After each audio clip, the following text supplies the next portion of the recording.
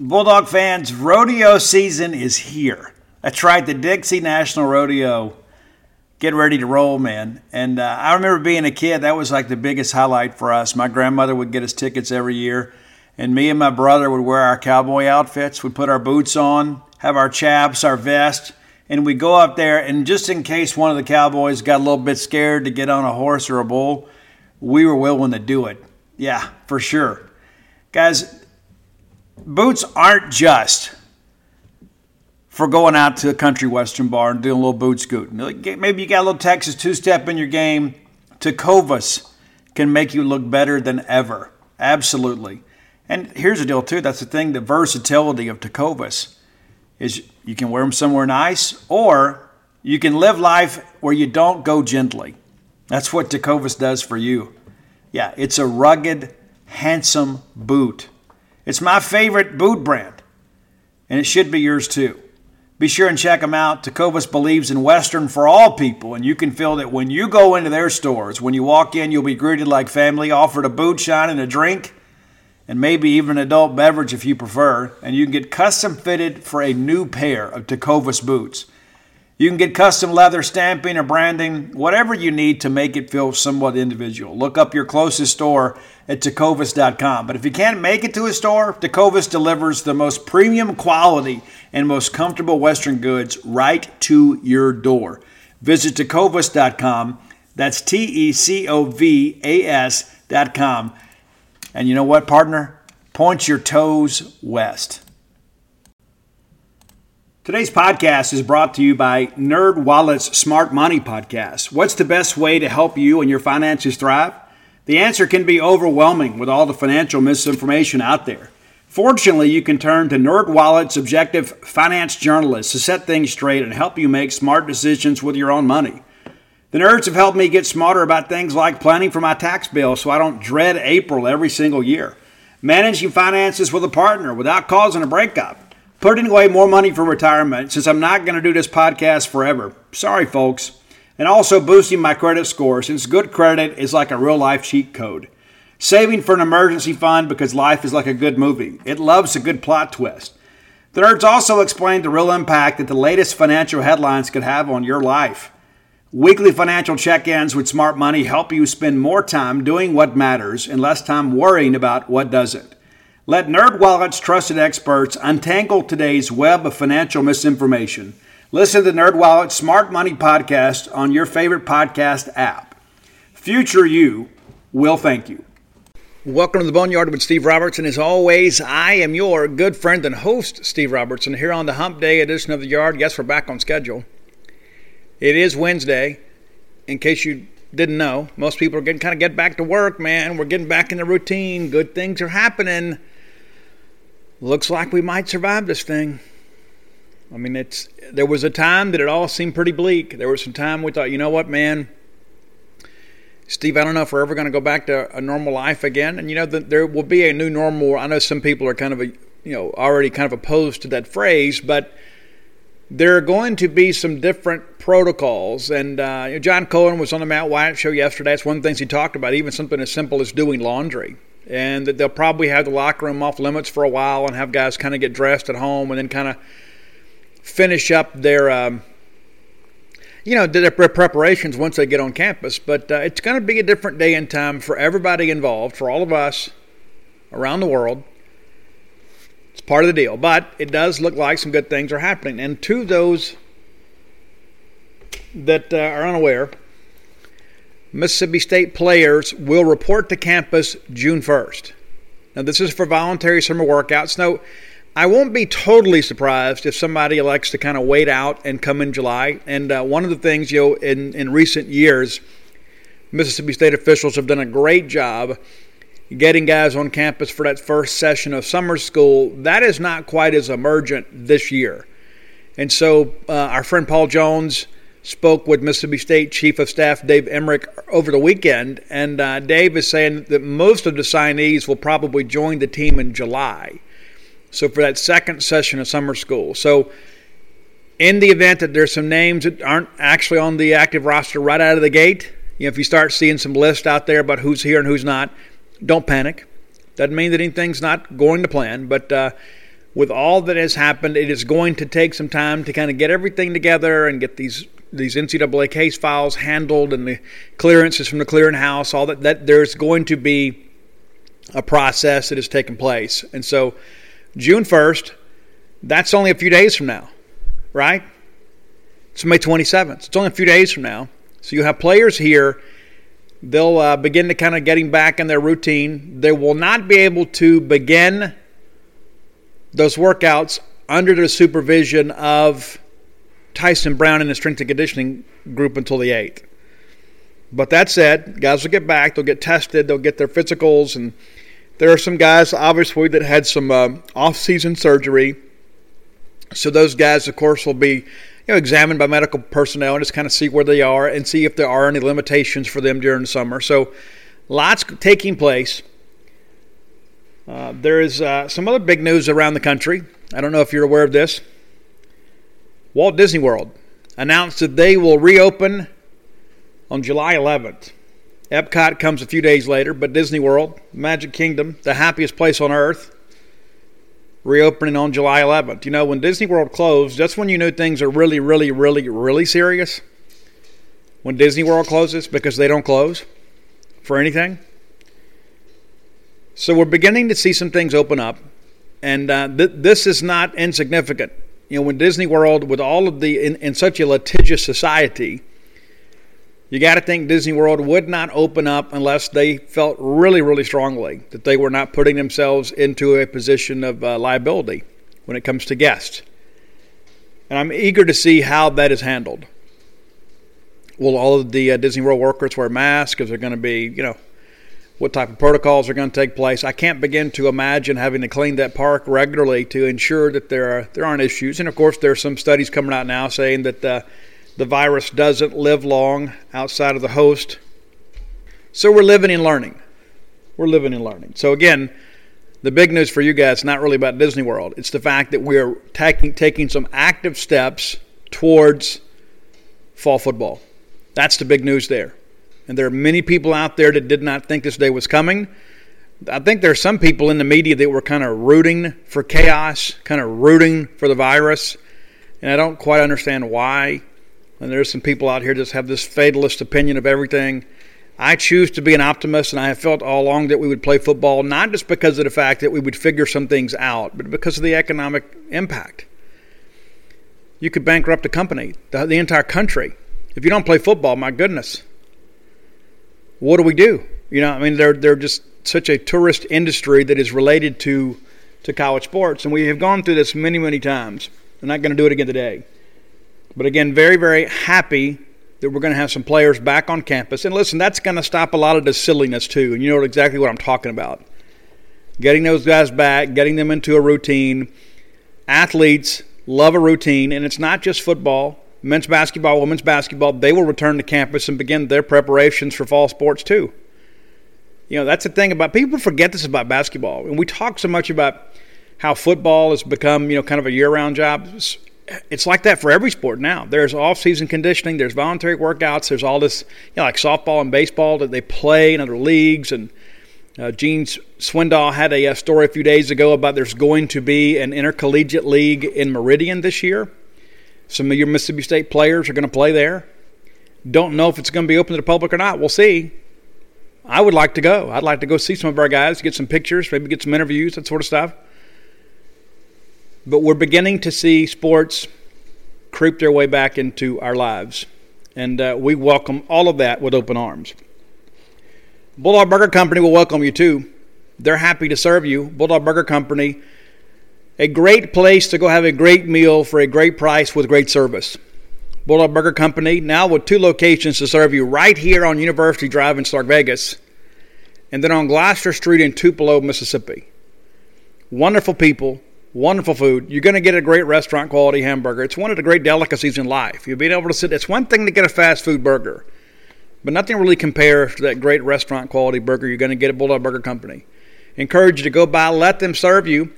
There's still some social distancing requirements, but you can now go in and you can have a meal right there at Bulldog Burger Company. But you can still have curbside service. They've kind of perfected that process. You know what I'm saying? If you want to get it to go, you can bring that restaurant goodness right to your home and sit it right down on the dinner table, and it'll be just as good. You won't have the same ambiance and atmosphere, and you won't have somebody else to come around and fill up your drinks for you. So I always encourage you to eat there. But if you're not comfortable doing that, you know what? Bring that stuff home. Bulldog Burger Company, the place in Starkville and now Tupelo where people go to meet. MEAT. Want to get into some scheduling talk today. Reached out to a couple people yesterday, because there is some chatter in the wind about the days of the big non-conference weekend athletically might be over with temporarily. And what I mean by that is, you recall last year Mississippi State brought in Oregon State for baseball, and then we went to Long Beach State. There are some administrators in college athletics that are willing to go on the record and say, you know what, this is something we need to look at. With all of the concerns right now as they relate to travel, not to mention all of the financial strain that many athletic departments are going to suffer going forward, I am told by Mississippi State officials that Mississippi State has a rather significant rainy day fund. But those funds are not infinite. At some point, those are going to run out, and you're going to have to replenish that. We never expected to have this particular situation.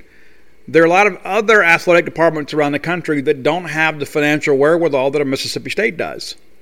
And that's not to say that Mississippi State, number one, is unbelievably wealthy. We don't have some huge endowment like, say, a Texas A&M or Texas does. But Mississippi State, historically, very good stewards of our money. But these smaller programs, especially in the G5, does it make sense for them to send their teams all around the country to go play a non-conference game? Well, if the check is right, if it makes financial sense, then yes. But when you begin to look at what is being said at this point about putting players on airplanes and flying them around the country and kind of exposing them to other people, there is some concern.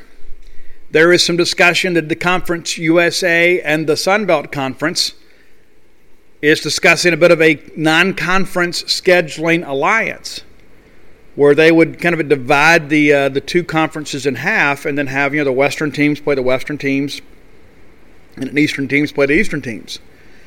Well, that makes sense. And so I begin to think, okay, what does this mean for a school like Mississippi State for college baseball? Because we like to bring in teams like Oregon State. We like to have those big national names come in. We're going to turn big numbers anyway, but we're not scared to play anybody. But also, too, it gives you a chance to kind of get an RPI boost. Gives you a chance to be rewarded for playing a national level team on the road or at home. And so there may be a situation where the pause button is hit on some of that, because they're not just because of the financial aspect of it, just because of the fact that it just makes better sense to bus many of these student athletes rather than them jumping on a jet airplane and flying across the country to go play a game. And so when you begin to calculate the risk and you calculate the financial aspects of all of this, there are a lot of people that are kind of sitting down and saying, hey, let's talk about this. And it's too late to do anything about football for this year. But I think that you're going to see a very drastic change, at least temporarily, in some of these scheduling. As people say, well, I don't understand why we have to play the games against all these cupcakes. I think you're going to see more of those games in the SEC because of the fact that you're going to play teams that think a little more regionally. Does that mean that the SWAC schools come back onto the schedule at, say, Mississippi State and even perhaps at Ole Miss? I think there's a real possibility that's going to happen, because of the fact that those games pay the bills. When we had Jackson State for Dan Mullen's debut, it was a big game, and Jackson State brought a lot of people. And then we played Alcorn. We didn't play Valley, but we may. And so when you begin to think about what makes sense for Mississippi State, what options are going to be available? Then do we get into a bidding war? Would say in Auburn or Alabama that says, hey, listen, why don't you guys play Alabama State? You can have them. We're not interested in playing them. And so I think as a result, you're going to see more of these cupcake games that are played at 11 a.m. that everybody hates, but again, I believe that's going to be temporary. Now, Mississippi State, and especially Scott Strickland did a good job, kind of basically scheduling Mississippi State a bowl game. We went out and signed winnable non-conference contracts and did a good job of winning those games. Dan Mullen, outside of the South Alabama game, won every non-conference game he was supposed to win. Probably a couple bowl games in there we can look back and say, we probably should have won those. But all that being said, I think we're going to see more discussions. Just earlier this week, you saw that I guess Ole Miss announced a deal with South Alabama, a home and home, no doubt. And as some people kind of snicker about that, we went down there and played in Mobile too, and so I suspect that you're going to see a lot more of that for SEC teams when you begin to even think about basketball. It's one thing, the money that football attracts. It's another thing for baseball because many times it becomes a 3-day weekend deal. But in basketball, it's a one-game deal. You're getting on a plane, you're flying across the country, you play a game, you come back. There's a lot of expense involved with all that. And then when you break it down, even look at the conference. It's one of the things that I give Dave Murray a lot of credit for. David's brought up several times. When you look how spread out Conference USA is, and it's not just about football. You still have to pack up and send your volleyball team. You still got to put your softball team on a plane and go fly them and all their staffers up there to go play a game. Does that make a lot of financial sense for smaller schools? And the answer to that question is more times than not, no. And so I think as a result, there's going to be a huge shift in how things are scheduled. It's one of the things that I think about with all this, especially on the baseball side of it, is we're going to draw fans, but what about these smaller schools? And, we've heard that Furman and Bowling Green have planned to fold their baseball programs. Had somebody else tell me that they were kind of debating that anyway before all of this happened, and that once the global pandemic happened and there's the financial shortfall, that it kind of gave them the impetus or the excuse to kind of move forward with that. When we speak about the financial aspect of things, there's a lot of discussion. I think Iowa announced yesterday that they're only going to allow season ticket holders to attend. I think you're going to see a lot of programs follow in that same vein, and one of the main reasons why is because of contact tracing. Let's say we have an outbreak that happens, God forbid, at an SEC stadium. Well, if this person tests positive, then all of a sudden, where have you been? Oh, well, I went to a football game at Alabama.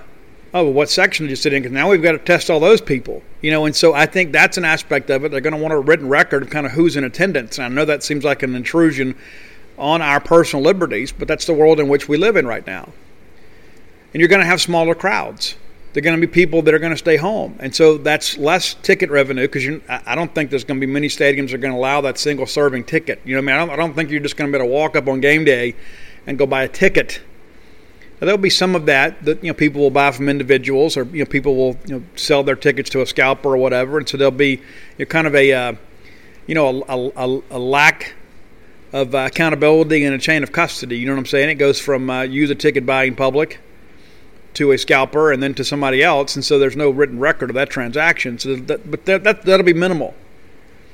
But when you begin to think about all these things in their totality, it's less people coming to ball games, less people buying popcorn, and so that all trickles down athletically. Well, who do you think pays who buys those tickets to put the softball team to go fly to West Virginia to go play? Well, all that comes, football and men's basketball largely pays the bills. And baseball, it's profitable at Mississippi State as well. And so it's one of those things you kind of have to consider when you look at all this. If there's not as much if the pie is not quite as big, every sport within the athletic department is then somewhat affected. So that means less travel. That means less of a guarantee to other teams. They're looking for games. And so be prepared for that. So strength of schedule for a lot of people is going to go down tremendously. The next step in that process that kind of has me scratching my head just a little bit, what does this do for regional seeding? And what I mean by that is like the NCAA regional in baseball. In the past, you'd have like an ACC and an SEC team, like if there's just like when State went to Florida State as a 2 seed a couple times. Well, that makes sense because geographically we're pretty close. But what does that mean for Oregon State? Let's say Oregon State's the lowest rated 2 seed and they get sent somewhere else. The bigger question is, do we go back to these pods? Do we go back to these NCAA regional pods, whereas it's almost reminiscent of the district playoffs we used to have, in the infancy of the NCAA baseball tournament, where we would go to Gastonia, North Carolina, and we would play, the representatives of the other conferences within our district. Are we going to see kind of a return to that temporarily? I don't think it's good for the game, but I could see that being part of the criteria when you get ready to seed the NCAA tournament. And I think in many ways it makes it a little less equitable. Because let's say, for an example, that all the great teams are in the South. Well, then you've got us all butting heads, and you've got some team out from the West that hadn't really played anybody that kind of gets a cakewalk into the College World Series. And so those are difficult questions that have to be asked and answered by the NCAA baseball committee. What happens with all of that? Because there are going to be a lot of precautions taken. And I think, too, that there are going to be a lot less fans willing to travel outside of their regular traveling footprint. And so, just like when Cal State Fullerton came here a few years ago, do you really think that a lot of those fans outside of the parents are going to make that trip this year to Mississippi State? I'd say probably not. Do you think there's a lot of Mississippi State fans that are willing to get in a plane right now and fly to California to go watch your baseball team play? I mean, if you don't have a student athlete in your family, I would say probably not. And so I think that becomes a factor. And so this global pandemic, I think, is going to impact a lot of things when we get ready to go to a ball game based on who we play, where we play, and how many of us go attend that ball game. I think that is very much something that is in the conversation. And I think there are a lot of people around there that are trying to figure out what is the right solution. Because it's, at the end of the day, the NCAA is a business. College athletics is a business. It is essentially a fundraising tool for many schools to raise money for athletics. And there are a lot of people that are, without a conference affiliation, that are not able to field these teams. And so what's the right answer? I don't have it just yet, but I believe that there's going to be a ton of people that are going to look to get out of these contracts, and they're probably going to have somebody within the NCAA to kind of assist to help some of these people complete some of these schedules.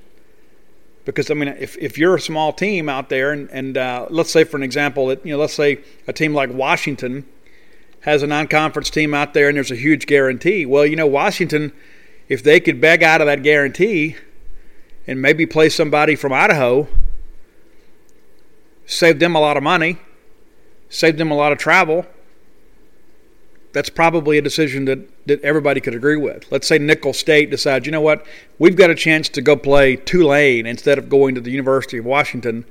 The guarantee is not the same, but the risk isn't either. I think it's worth talking about. The top 10 list, I've had several people reach out, especially about the last one, about the transfers. My little helper that came up with the transfer list, I find out later that they were thinking, well, what about transfers that left the Mississippi State program? Which are the top 10 transfers that left?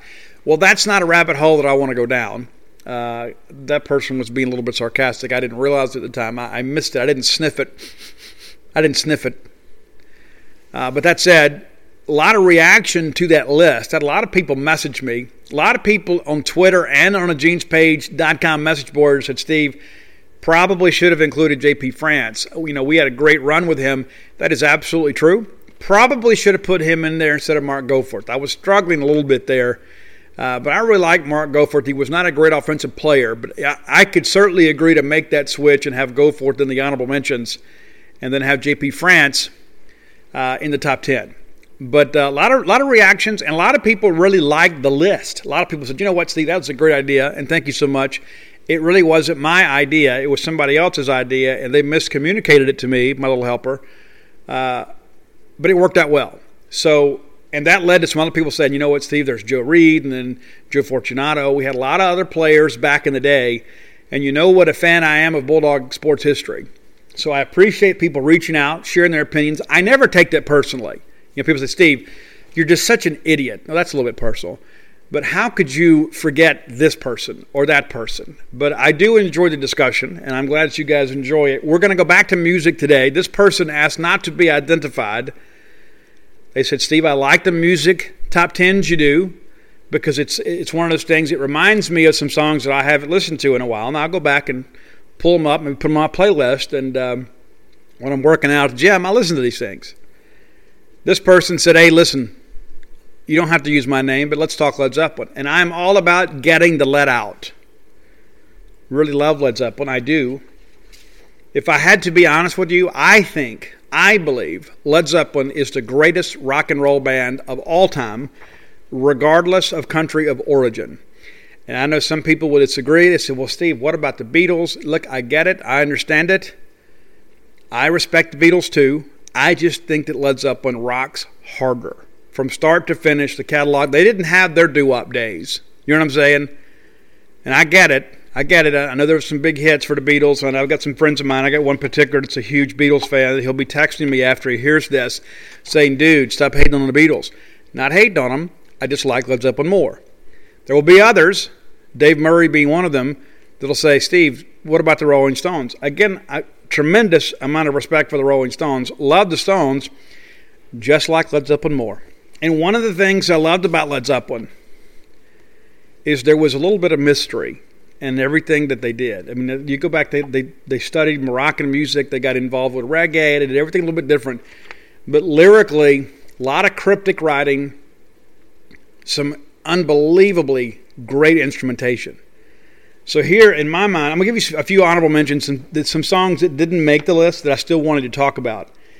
You know, some of you young guys and gals that are rap music fans, that's not really my cup of tea. I'll listen to it a little bit, but that's not really my thing.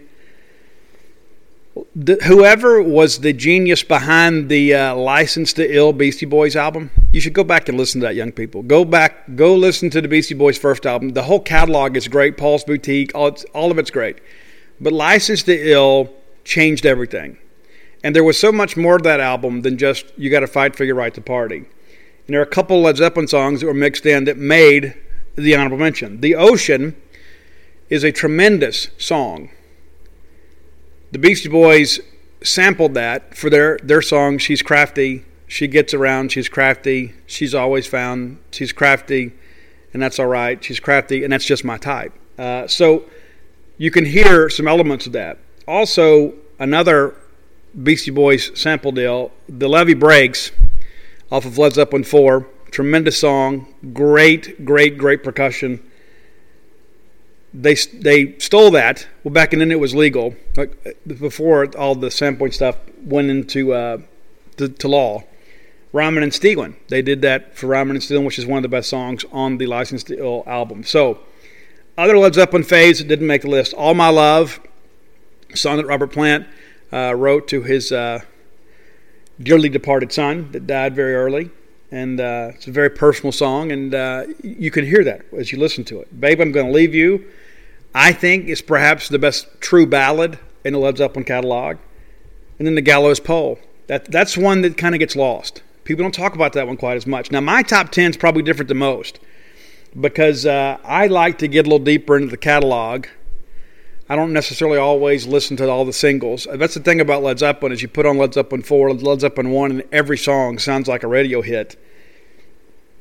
But here's my top 10. Number 10 on my list, and again, my list is wrong. See, I tricked you there. My list is right. Your list is wrong. You can have your list because this is America. You've got the right to be wrong. Many of you exercise that regularly. Number 10 on my list is Livin', Lovin' Maid, She's Just a Woman. You know, as they played on the album, it goes from Heartbreaker right into Livin', Lovin' Maid. I love the guitar on this song. I think it's an underappreciated Led Zeppelin classic. I think Robert Plant's vocal work on that is just immense. Okay, number 9 on the list, because you know Led Zeppelin at its core is a blues band, right? It's Traveling Riverside Blues. I absolutely love the song. I think it's been used on motion picture soundtracks for 50 years, it seems. That's one that the casual Led Zeppelin fan doesn't know the name of, but they've heard it a million times. And it doesn't get played on the radio near enough, because they basically nowadays on classic rock radio, they just pluck the same 4 or 5 Led Zeppelin songs. This is one that deserves more airplay. So call up your local radio station, those of you that still listen to terrestrial radio, and ask them to play Traveling Riverside Blues from Led Zeppelin. Number 8, a song with a great story. It's Hey, Hey, What Can I Do? So what's interesting is this was released as a B-side. Hey, Hey, What Can I Do was not on an album. It was released as a B-side to the Immigrant Song way back in 1970, and then was on the Led Zeppelin box set that was released in 1990. And that was like the beginning of that whole trend about the box set, was when Led Zeppelin did it. It was huge, and they added that previously unreleased song as a single, and it was on radio play around the country. It's a great song. It's a sad song, but it's about a guy married to a girl or involved with a girl that gets a little too deep in the jug.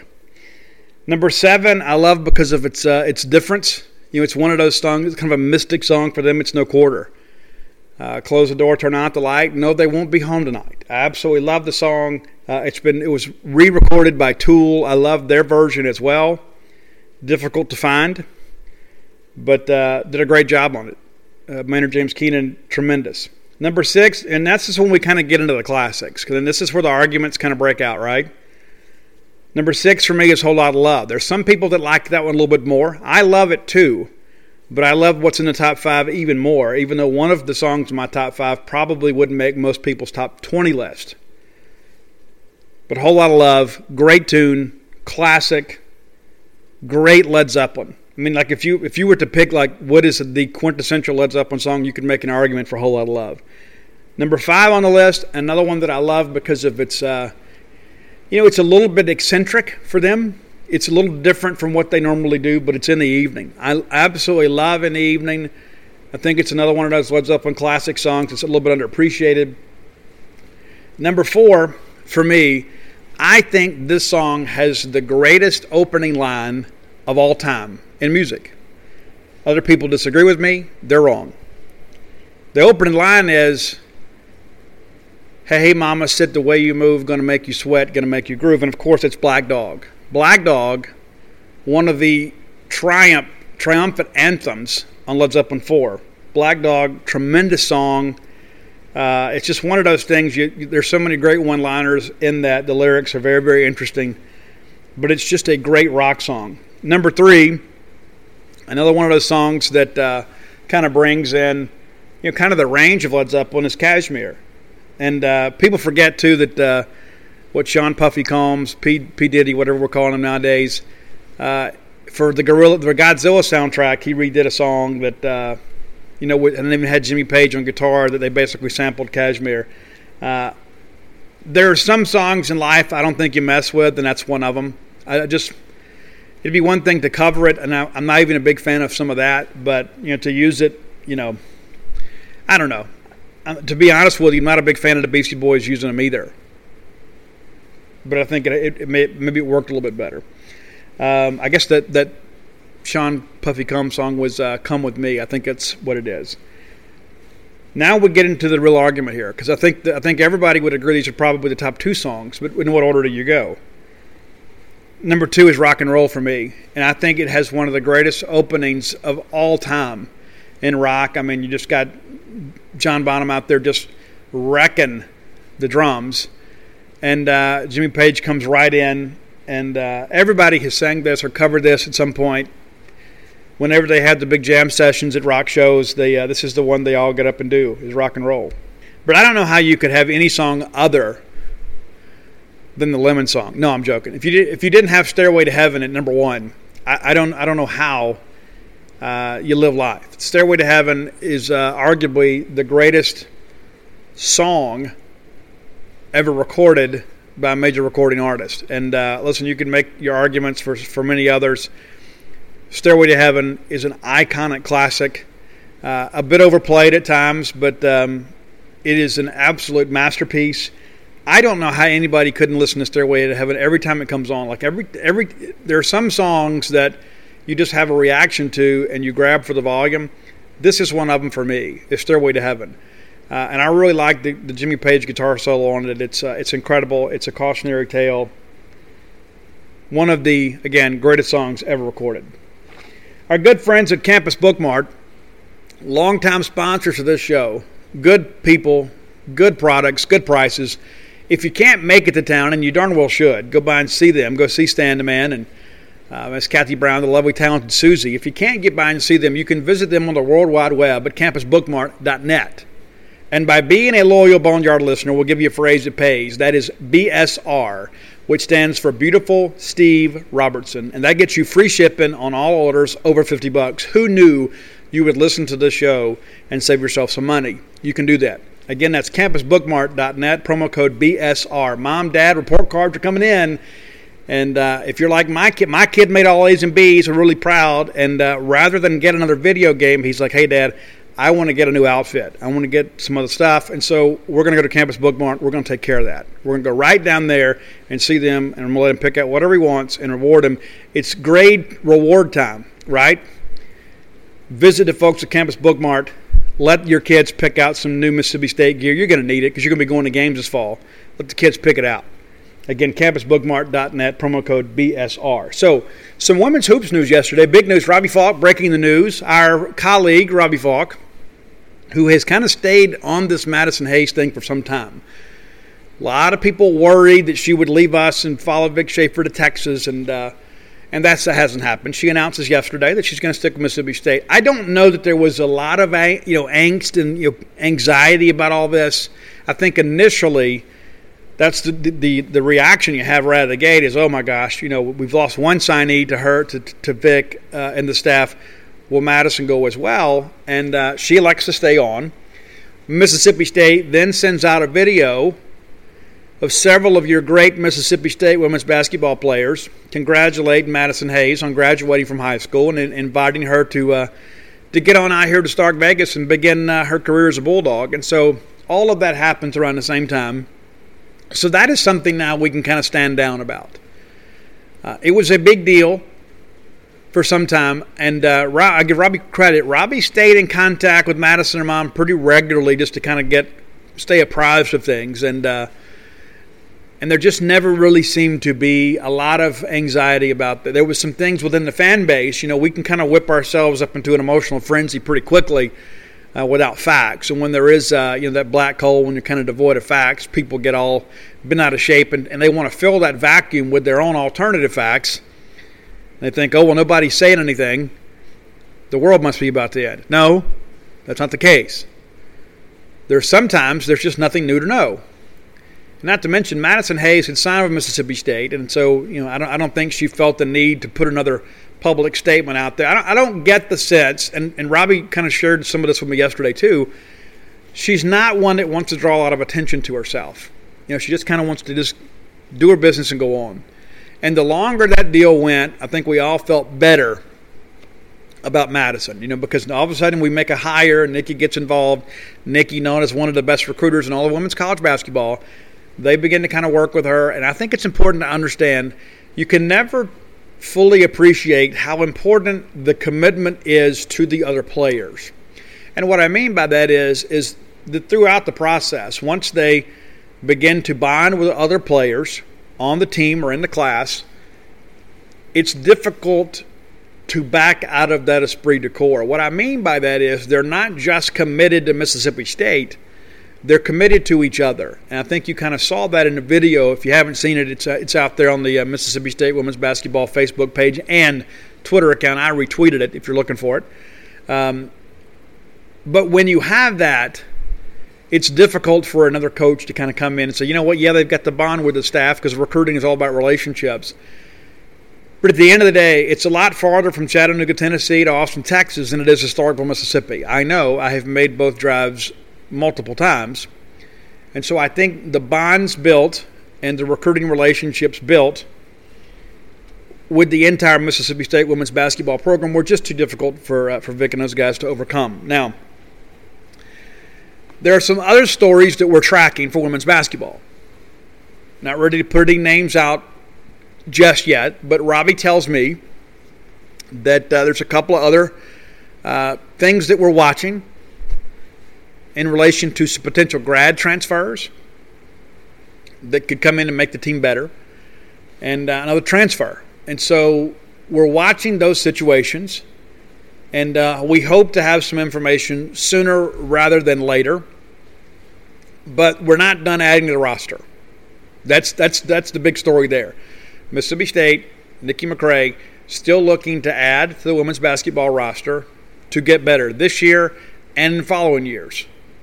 We're not just trying to gear up for one big run to try to make everybody feel good. You know, we're trying to maintain and then kind of build for the long haul. And so there will be some new names on the roster between now and the fall. With reporting dates a little bit different right now, you know, we're not going to play a women's basketball game for a few more months. There's not this big sense of urgency to kind of get somebody in for summer workouts just yet. You know, we'd like for them to be here. This is something that I think could probably take on through the summer, and they'll be here and enroll for fall classes. And so if we can get it done in June, then that's great because they can be here for July summer classes and go ahead and kind of get integrated into the Bulldog way. But be mindful of that. Those of you that are very, very big women's basketball fans, not done with recruiting. Not done. The Madison Hayes thing is a big hurdle, but there are still some other steps to be taken to finalize this roster. One of the things I want to share too, and I don't want to get into a lot of details about this, but there are a lot of people that that felt really betrayed. You know, when Vic Schaefer decided to take the job at Texas. And listen, I think every bit of that is valid. But my hope is that we don't forget the fact that we shared some really good memories together with the Schaefers. And namely Blair. I mean, Blair Schaefer played here in Starkville, graduated with Starkville High, and then spent 4 years here at Mississippi State, was a big part of things. And we made some big moments with her. And so she is a Bulldog. She will always be a Bulldog. No matter who she collects a check from, she's Bulldog. And I love her, love them all that have come through here. And so my hope is, and this is a sincere hope of mine, is that as things fade a little bit, as the pain of letting go and seeing Vic Schaefer go somewhere else and put on a burnt orange tie and all that sort of stuff, that some of our feelings will kind of, maybe rest a bit. Because I get it, it's a business for a lot of people. But Blair Schaefer is a Bulldog. Blair Schaefer wore the maroon and white throughout her college career. She got a degree here at Mississippi State. She'll always be a Mississippi State alum. She'll always be, the player that hit that big three against South Carolina that sent Hump into hysterics. And so there are some people that that sometimes, I don't know if it's just emotional explosion or alcohol or whatever. There's some people that get on social media. They've got a lot of things to say and that sort of stuff, and I get it. But my hope is let's get into the season, especially now this Madison Hayes thing is over. Because if Madison Hayes had gone to Texas, it would have stirred all that stuff up again. But Nikki McCray is our basketball coach now on the women's side of things, and so I think it's important for us to throw our support behind Nikki McCray and not, have this war of words, with Vic. Vic did a great thing when he was here. He made us love women's college basketball. That was something we didn't know we were a women's basketball school and fan base until Vic got here. I mean, honestly. We'd come out and turn out some when Latoya and Tan were here, but by and large, there wasn't a big commitment. It wasn't a must-see experience or appointment television for Mississippi State fans. And then all of a sudden, next thing you know, they're not just our players, but they're our friends. You got it's Morgan, it's Tori, it's Blair, it's Chinway. They're going into the crowd and they're taking pictures with your kids, and then they become Facebook friends with your kids. And so I don't think that any of that should be lost. Can we maintain where we are? I think so. Now, Vic Schaefer is a tremendous coach. He didn't lose anything coaching ability-wise just because he elected to go to Texas. So my hope is, again, that we will not let the bitterness of that disappointment of seeing Vic and Holly and the family leave Starkville taint our view of them in hindsight, but also, two, specifically Blair, and then distract us from putting our support behind Nikki McRae. Nikki McRae picked up an opportunity to go to a national power as a head women's basketball coach. She has paid her dues, and I have talked to John Cohen multiple times, and he has said, you know what, Steve, here's the deal. If I had 100 chances to hire a basketball coach, I would. Now that I have gotten to know her even better, I would have hired her 100 times over. And so those are the things that I begin to think about. It. So you know what? We've grown accustomed to getting excited about women's basketball. We've grown accustomed to winning. I don't believe either one of those pursuits is going to be negatively impacted because of the fact that we changed coaches. Now, there are going to be some growing pains, absolutely. But I believe Nikki McRae is going to recruit at a high level.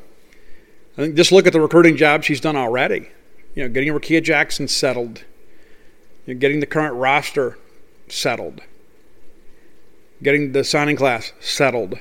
You know, now we're looking to add to that. I mean, she comes in right away, and as soon as she accepts the job and signs a contract, she's got to start recruiting her own players to stay here at Mississippi State. And it's done a good job. And listen, Chloe Bibby was leaving either way, because I know right now there's some people listening to this saying, well, Steve, she didn't get Chloe Bibby to stay. Chloe Bibby was gone anyway. Chloe wanted to reboot her career. Wish her the absolute best, man. Hope she has a great career at Maryland. And if they play Mississippi State in tournament, I hope she loses. But it's not anything personal with Chloe Bibby. I don't think any less of her at all. She just wanted to reboot the situation. And wasn't a bad deal. She didn't leave town under bad circumstances. But even if Vic Schaefer returned as a coach, she was leaving. So that's not a knock at all on Nikki McRae. I mean that situation was already pretty much a foregone conclusion before Nikki McRae even interviewed for the job. So she's done a great job so far. Now she'll get an opportunity to work with her team in person.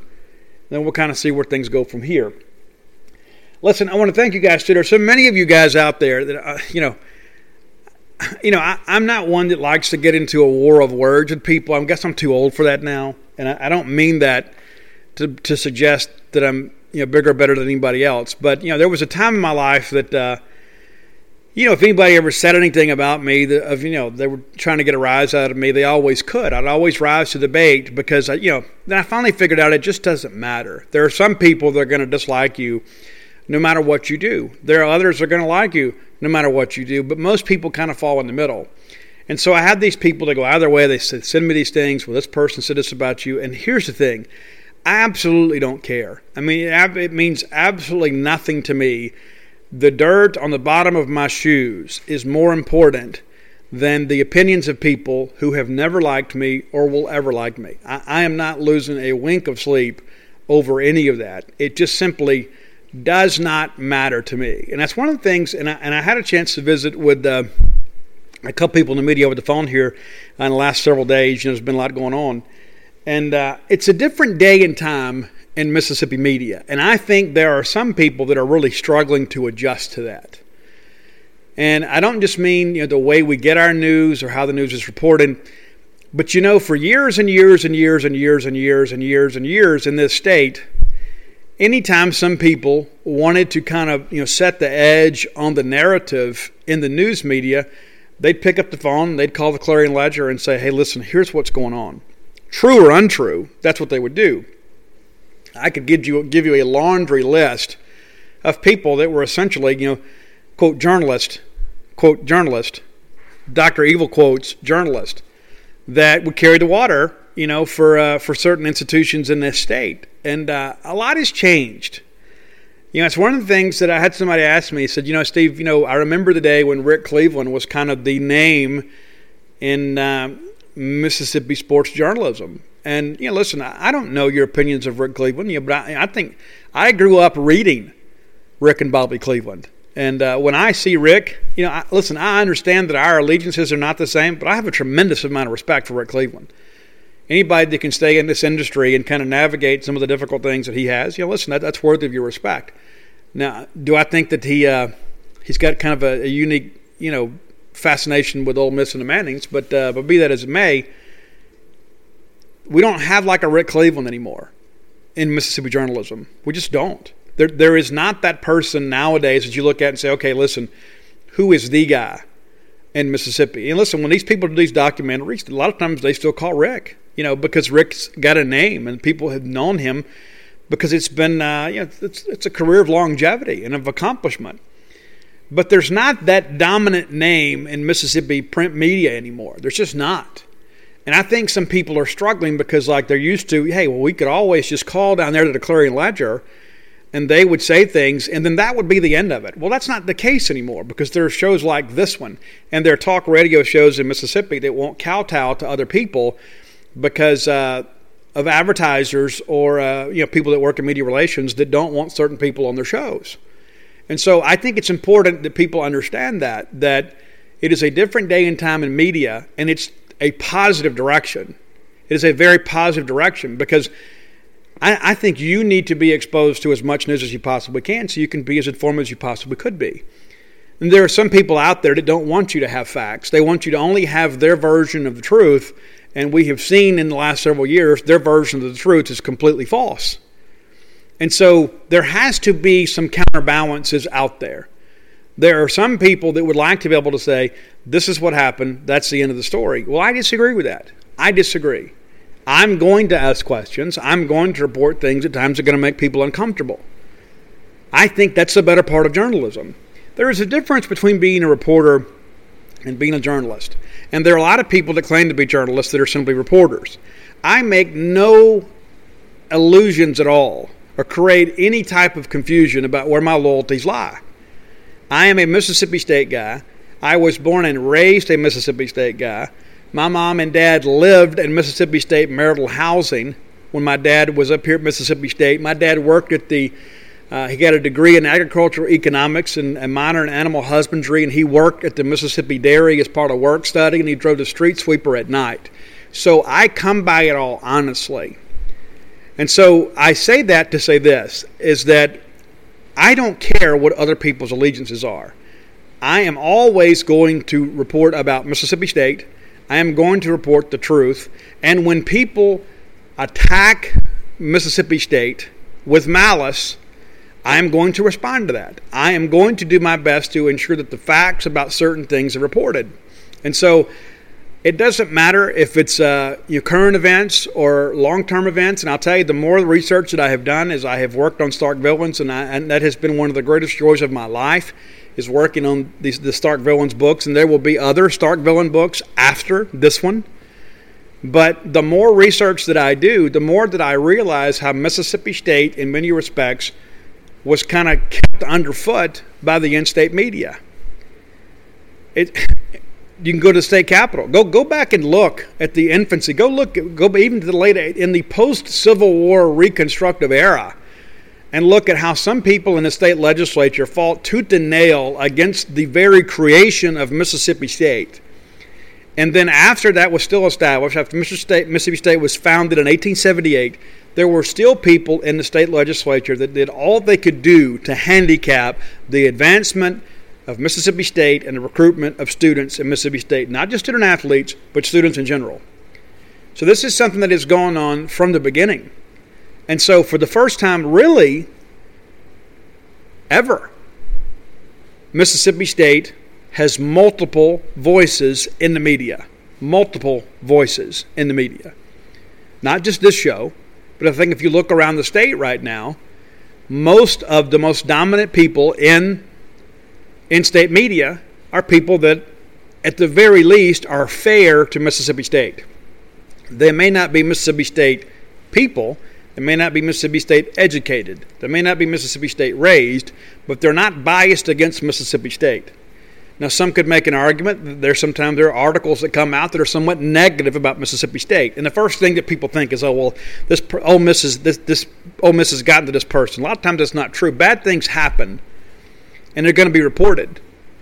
And we're going to do our best to report them too.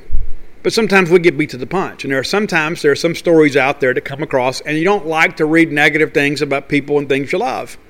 But the reality of that is that's life.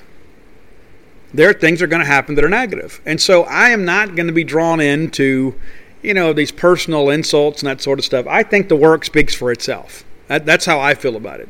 I read several times over, and somebody reminded me against this morning, is, a lion never has to walk up and introduce itself to you as a lion. Just doesn't have to do that. They don't have to walk up there and say, I'm a lion. They just show up and everybody knows. Everybody has a healthy level of respect that the lion is the king of the jungle. And you know not to cross that guy. The lion doesn't have to get out there on Twitter and tweet out and talk about how great they are and what a good job they do. They just don't do it. They just show up and they devour whatever they want. And so, not interested in some back and forth. Now, nobody cares about an internet slap fight. And quite honestly, all that stuff is beneath me. I'm not trying to get involved in any of that. I'm going to report the facts. The facts will be what they are. They'll be reported. And then, when everything is resolved, whether it be 10 years now, 100 years from now, I think you look back on all that and you say, listen, I did my best to report the truth, not shape the truth, not create an alternative truth. You just put it out there. And so you can save your text and your tweets and that sort of stuff and say, hey, well, this person said this about you. It simply doesn't matter to me. It didn't matter to me when all the NCAA stuff and the free stuff was going on. It didn't matter to me. Because in the end, when the facts were known, I didn't have anything left to explain to anybody. But there were some other people that did. There were some other people that had a whole lot to explain. I'm glad I wasn't one of them. That's going to do it for today. Be back on Friday. Maroon Friday. Wear maroon. Until next Friday, let's all live our lives in a way we'll make more friends than enemies, and people can see a difference in the way we live.